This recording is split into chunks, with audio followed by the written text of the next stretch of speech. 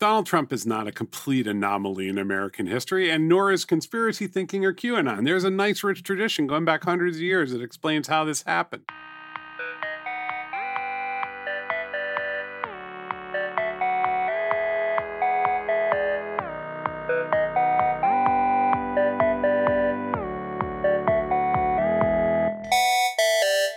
Hey, Rich. Hi, Paul. We are headed towards an election in America. So for those that are listening to us 6 to 8 years from now, because the archive will be considered one of the great intellectual endeavors in podcast history, it is 2020, and there is a general election, a presidential election in the United States coming up in about 70 days. 75 days, yeah. I'm going to tell you, I spend less time tweeting than I used to, but I still spend a lot of time reading Twitter. I want to see what's happening in the world at a very specific, like, Twitter isn't one thing happening in the world. It doesn't try to provide a viewpoint. It's just a fire hose of human anguish. And I've learned how to read that. You know, I bookmark certain things.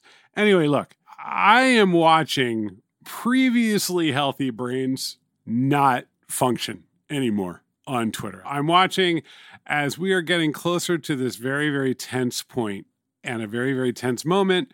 After many months of pandemic, wildfires in California, I'm seeing like reality is slipping for a lot of people. Not just a lot of people. You got, the president saying that QAnon folks are good people or good Americans and stuff like that. So it's just wild. And this has always been the risk that it's going to devolve into conspiracy, that we're always right on that edge. I have to be fully transparent here. For the first 30 years of my life, I ignored politics. Like almost wholesale ignored it, from the mayor to the president to global politics. And the reason is my circumstances were very unusual. We left a civil war in 1975, came to America. As long as it wasn't a serial killer in the White House, we were happy. We were fine because we were leaving a very volatile, insane environment, right? So it all looked the same. And so for a very, very, very long time, I didn't really look in that direction. And then it feels like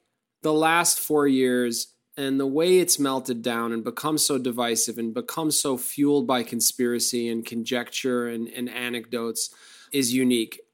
And like we're all melting down as a human society, as a human species. And the truth is, we're not. We have always been in the garbage bin as human beings, and our desire to manipulate each other drives almost everything, from this car salesman right up to the president. Well, right now there's not a lot of difference. But let's talk about the genius that is Donald Trump. And the genius that is Donald Trump is that he applied a pure PR and marketing template to a strata of society that has never been applied before. He applied essentially the made-for-TV ad, the crazy campaign of like how nothing sticks to... Like the ShamWow guy. And everyone thought, you know what? DC is too dignified and Americans are too smart to buy into that. There are a bunch of people who were not like white media dudes who said he could win. He could totally win. This is real. And everyone's like, no, it's too nutty. It's too crazy. Yeah. No, America doesn't want that. And they're like, no, trust me, seriously. Like, I've been pulled over by cops like 8 million times. Like, America wants this shit. And it turns out, whoa, okay. So we learned that. Conspiracy thinking has been part of American history. Like, there's a great essay from the 60s. It's the paranoid style in American politics, right? Like, paranoia has been a real theme for decades and decades. We talked recently in a previous podcast about how facts just aren't enough to convince people, that you have to frame it, you have to flourish it to really get it across. And here's what conspiracy theories like QAnon and others do. They feed our desire to show faith. It is a meaningful thing to close your eyes and believe in someone else without all the information. If you have all the information, it's cold and clinical. But if you don't have all the information, that's science. It's science. But I believe in you, Paul Ford. I believe in what you're about.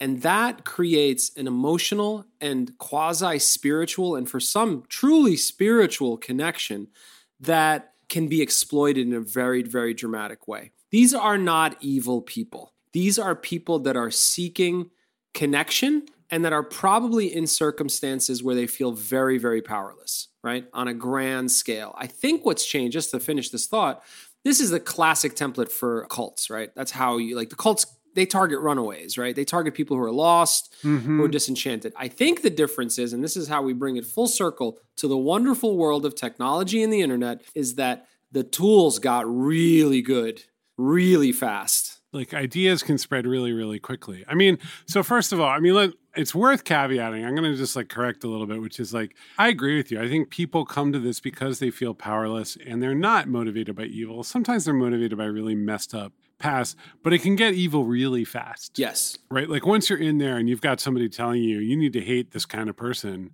and prove it, it can get evil really fast. And like, I don't care how you define evil. Like, it's just bad. So you got to watch it. Like it's toxic in the world. There's something that happens. And I see this because I'm Lebanese and I see it within the Lebanese are very fractured as a society. They're very factional. Right. They sort of have loyalty towards clans and religions. It's like just 18 little mini societies, right? But here's the thing that I think is happening in America that I've watched happen in Lebanese society for the longest time. Once you commit and you sign on and you get the tattoo, even though in your heart of hearts, you know it's gone off the rails and it's bonkers, you can't leave. You never leave. You can't, not just because it's become part of your identity. It is a huge deal. And Lebanon is going through enormous turmoil right now.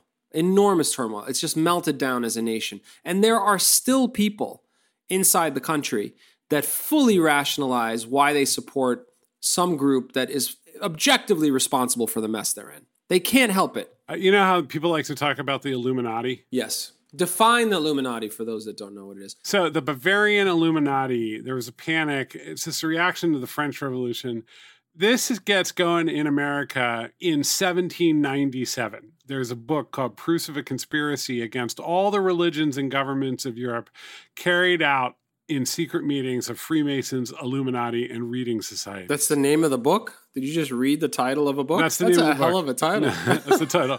And it's written by a scientist, right? So like, this is what you're up against. I remember in the late 90s, early 2000s, there was this big movement of like forward-thinking atheists who were going to cast off religion. And one of the great proponents is Richard Dawkins. And Dawkins, of course, is kind of an enemy of the particularly woke Twitter left because comes down very hard on Islam in a lot of basically kind of racist ways, feels racist to me at least. And a lot of people feel that way as well, right? So like it's in this circle where like people show up and they're like, science is going to get us out of this. And then they're saying stuff that you're like, I don't want to live in that world. There's no escape. So you've got this baseline.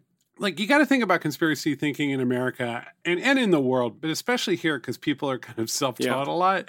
It's like a substrate. It's like the weather or like soil. Like you forget it's there and then, like there's a lot of worms under you right now, but you don't think about all the worms. But if you reach in the ground, you'll be like, oh my God, there's worms everywhere. How long has this been going on? This is a great point. I think one of the things you're highlighting here is that you would think science would sort this out, but it doesn't feed the beast that people, when they want to put faith in something, to line things up in their minds and to explain what's going on in their lives, science it's just not fun.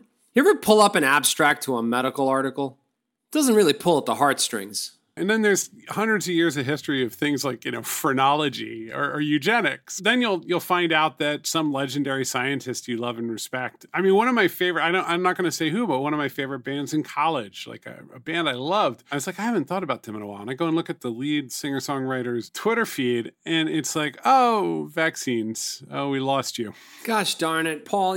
I've been a fan of Steely Dan for such a long time, and I can't believe it. Oh, I know. I can't believe it. I know. Pedro the Lion is advocating nuclear holocaust. It's just terrible. So to bring it to tech, and I think it's worth talking about it in the context of technology, because I think, is there a moral / ethical / legal responsibility on behalf of these platforms that are capable of amplifying what used to be the crazy guy who held up a sign at the mall to millions of people? Yep. Are they responsible? And what you're seeing now as we record this podcast, Facebook, approximately 3 years late, is actively taking down QAnon posts and articles and this and that under a very sort of quasi-legal set of guidelines that they've put forward and whatnot. We didn't know what we built, right? We didn't know what we built.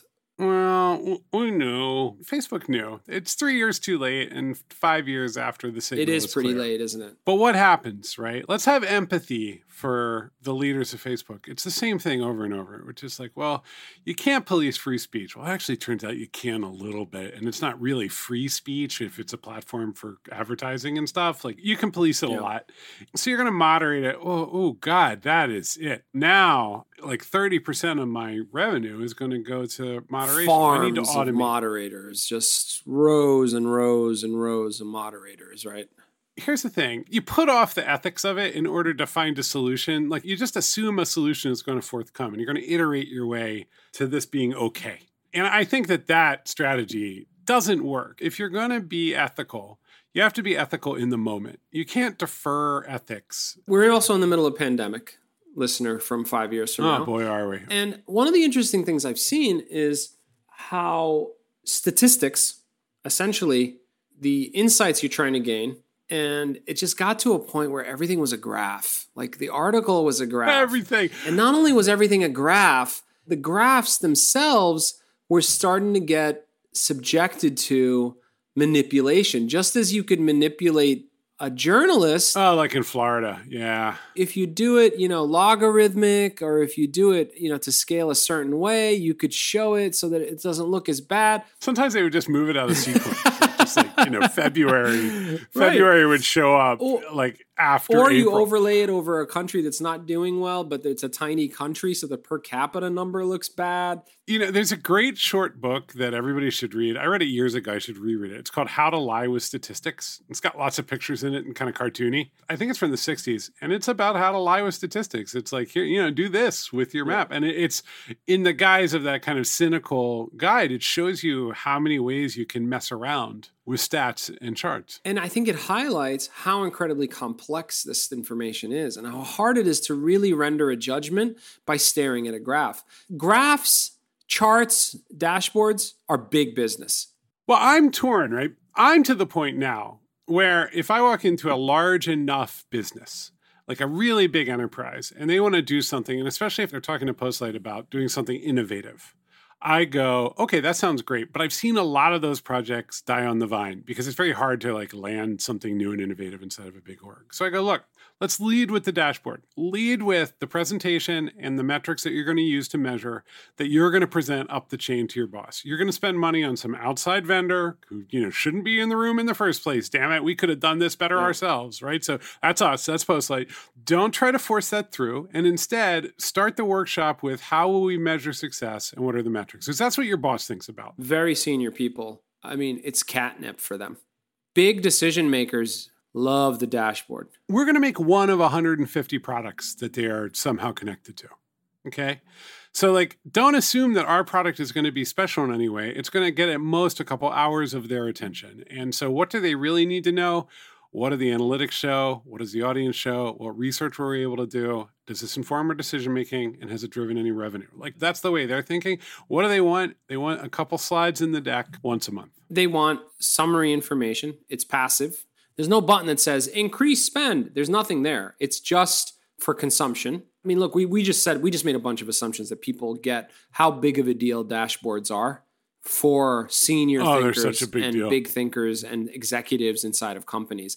Dashboards get over indexed. It's really just like the visual output in the slide is go back to that thought. But the dream for an exec is to look at something and go, all right, looks good. Said we get there and here we are. Can we do better? Then you move on to something actually horrible, right? And that's the rest of your day. Here's the thing, Paul. Data, and dare I say big data. The best kind. Lacks opinion or agenda.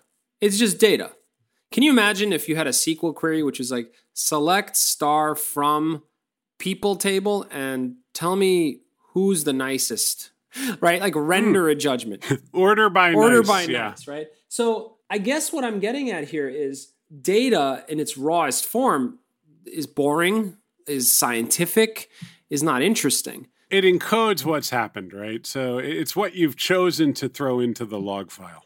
It's what you've chosen to throw into the log file. But when you pull out, right, the people that make the biggest decisions, Or alternatively, like we were talking about before with the charts on the pandemic, the millions that are reading a thing, the people that make the biggest decision want a very thin layer that somehow tickles their brains and tells them what's up, which leaves absolutely enormous room for manipulation. If I'm looking to get $1 million out of my CEO for an initiative, I'm going to sit down with a data person and I'm going to tell a story like it's never been told before. He's going to feel like he's snowboarding on those charts. Or that we're all going to die. Those are your choices. I'm working back from the outcome I want, right? And I've got all this raw data, and it's like, oof, what you don't show is often just as powerful as what you do show. And what you do show can be skewed and spun and twisted in 20 different ways here, right? Because people want immediately digestible information. They're not going to wade through the charts. Some, really brilliant CEOs can't help it. They want to go in. I have a good friend who can't stop looking inside the data. You can't snow him. You just can't do it. No, and I've been in meetings with someone who used to be a fund analyst recently, and they're like, what is this data? Where did it come from? What choices have been made in its presentation? And if you don't do that work ahead of time and present that, he'll make you go back and do it. You can't just show up. And I think, for executives, the really good ones can't help but peer in and say, where's the rest of it? I've done it. And I'm not a data person. I've done it. I'm like, I need to see, this doesn't tell me enough. This summary is just, then usually the interrogation is through questions about what's inside. And if they can't answer it, then it falls short. We're in a funny spot too, because we build data-driven products, but our business is not at a scale where it can be particularly data-driven because we have, relatively big clients and maybe 20 of them rolling at any given time. And you can't extract a lot of statistical signal from that data set. I guess what I'm getting at here, we don't audit journalists. We just sort of let the reputation sort out what's going to happen to them. Yep. If they do it real bad, then they're kind of screwed and they don't get to write again. And the publication actually gets roped in and their rep gets hit, right? Yeah, there is no independent standards body. There isn't one for when data shows up in front of a CEO either, other than the CEO questioning what you're doing. You put that alongside of, drug trials, which are like, thank you for the data. Now go do it again and go do it again. And now try it with a larger sample and go do it again. And that is a world where they don't care about your reputation because people's lives are at risk, right? But hold on, actually. And there you have a regulatory body in the FDA that is very stringent, is known for rejecting things, and that has a really clear set of protocols. There's an expectation of scientists and doctors on either side. It's like a lawyer in a divorce case. You're not going before the FDA without doctors. Yes, and I think they really tie their success and reputation around that credibility. It's a big deal for doctors, right? It ruins you if you played games, right? So I'm going to actually magically bring this all full circle, Paul. Oh, yeah. All right. You're going to connect the dots. You're going to show us what's really going on in America? Well, I guess here's what I'm getting at. If you zoom all the way out, no, not what's going on in America. I think what's going on in the whole world is people with agendas fudge stuff and manipulate other people through information all the time, whether it be through data or whether it be through a conspiracy theory. Okay, so for me, here's how I see this. I think human beings are very vulnerable creatures and that we don't even know what we believe most of the time.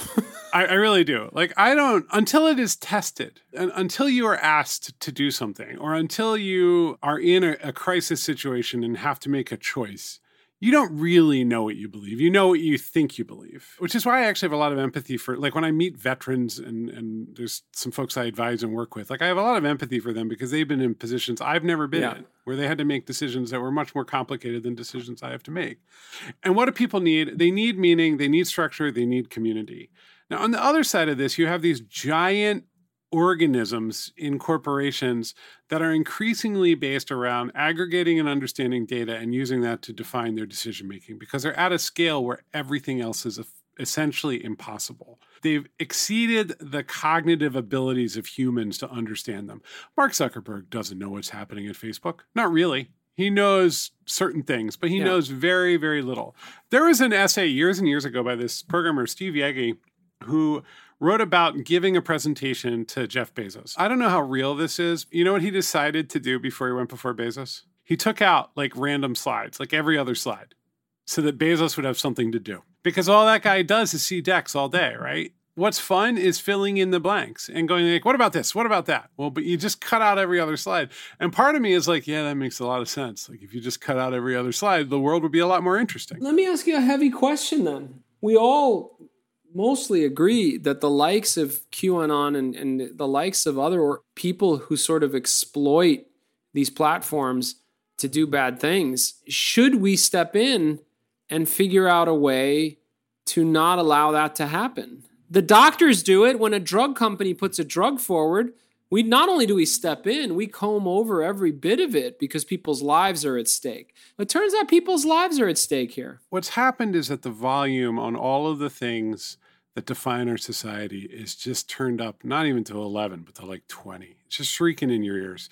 The closer you are to social media, the more and more exposed to it you are. And so the politics of this moment and the way that people believe in conspiracy theories and their urgent need for some kind of affiliation while they're literally at home and not able to see and touch and interact with other human beings, as well as their beliefs about like medical systems and banking and religion and like all those institutions, right? Everyone is suddenly just shouting about how they feel because I think they feel very afraid and very vulnerable, and they need the world to know that they're okay, they figured it out. And what that does is it just tests every one of our foundational beliefs over and over again, free speech and so on. Meanwhile, at the platform level, that is being encapsulated as a set of dashboards and a new strategy for moderation, or we're going to change the heart to a star, or vice versa. And so the gap between those two is so vast, and we come back to it over and over, but the only thing that can fill it is some kind of framework that everybody agrees to follow collectively with an enforcement mechanism behind it, which usually would mean government, except right now we're not in a state where we could construct something like that. Just to close this out, I want to get to where you're getting at here. Are you saying that there are laws when the QAnons of the world show up and it starts to gain traction? Isn't that the slippery slope that everybody fears, that Zuckerberg fears around free speech? Well, this is what's tricky, right? Regulating that is tough. Part of it is just taste. It's just like, Jesus, Facebook, could you cut us a break? Like pedophile pizza restaurants, do we need that all day long? Everybody laughs at it until it literally becomes policy. Like, I mean, a lot of this wouldn't be as bad if we didn't have a chief executive in the United States who would amplify it. I mean, the stuff was simmering for a long... I mean, 4chan's been around forever, right? I mean, it's... No, but like QAnon would not have achieved the same level of cultural purchase under Mitt Romney. Okay, so you're making an interesting point here. He didn't have to pass laws. You don't have to pass laws. You just have to convey a certain set of values that really don't allow something like this to catch fire.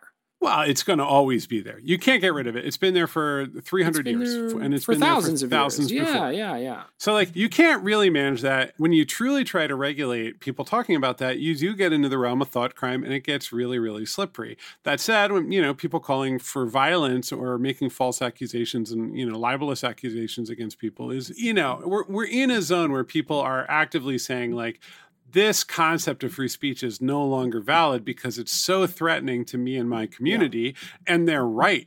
Like it is threatening. It is scary. And they don't feel that they can operate day to day, or they see people attacked nearby. Right. So like you've got that community just like really going, what the hell, like change the rule so that I don't feel like I'm going to die every time I log into Twitter. And other people going like, wow, now come on, we have this principle enshrined in the Constitution. And instead of having a consensus-driven set of governing principles on top, we actually have someone who amplifies the absolute worst of it. We're in the worst moment. And what it actually shows, frankly, is that norms and culture do as much work as law does to keep a society moving along. When the norms fell down, the law isn't really up to the task of keeping a society together. I would say, over the last 4 years, it's like held us together. Like we haven't imploded completely as a country, but we're closer than we should be. I mean, laws tend to lag, right? Like the process around something being codified, a custom or a norm being codified into a law, takes a long time. You can see it for years before Brown versus Board of Ed, the landmark civil rights case. You saw dissents. The actual opinion that became the majority that changed the law was sitting there in the dissents for years and years before. It takes years for it to simmer, to come to a boil. I was going to call your answer a cop-out answer, but I think it's the right one, which is no, laws don't fix it. They're just too slow. when's that software patch coming out? I've had this bug for I don't know how long. Are they ever going to patch this thing? Laws don't work. But I think the values that are conveyed at the top do, and the ones that manipulate, and we said this earlier in this podcast, it's a brilliant marketer and a brilliant PR person is playing with fire here. And I think that's how we got to where we got to. And has been for years. And there's been literal death as a result, right? Like, I mean, this is, hopefully we get through this. But I mean, look, what are you going to do? I mean, I think all you can do is move forward. You cannot change the past. There are a lot of voices and a lot of signals about how to manage this. I don't think people are going to go build a lot more open community web platforms. I feel that I really there's don't. Not a lot of unclaimed land left, to be perfectly frank. I mean, there'll be something. I didn't expect TikTok to show up. There'll be more video. There'll be more stuff, but they'll be controlled by very large companies. They'll have pretty tight moderation and algorithmic selection loops. And increasingly, I think they'll be closed communities. And they might be closed to except for like 5,000 people. Like they might be pretty big. But yeah, maybe once a year, there'll be a fad new media platform that people are into for a while. That's about video and includes a lot of teenagers dancing. But nobody wants to build the next Facebook, as far as I can tell. But if you do want to build the next Facebook, Paul, I gotta say, this podcast, if you plotted them all, it probably falls.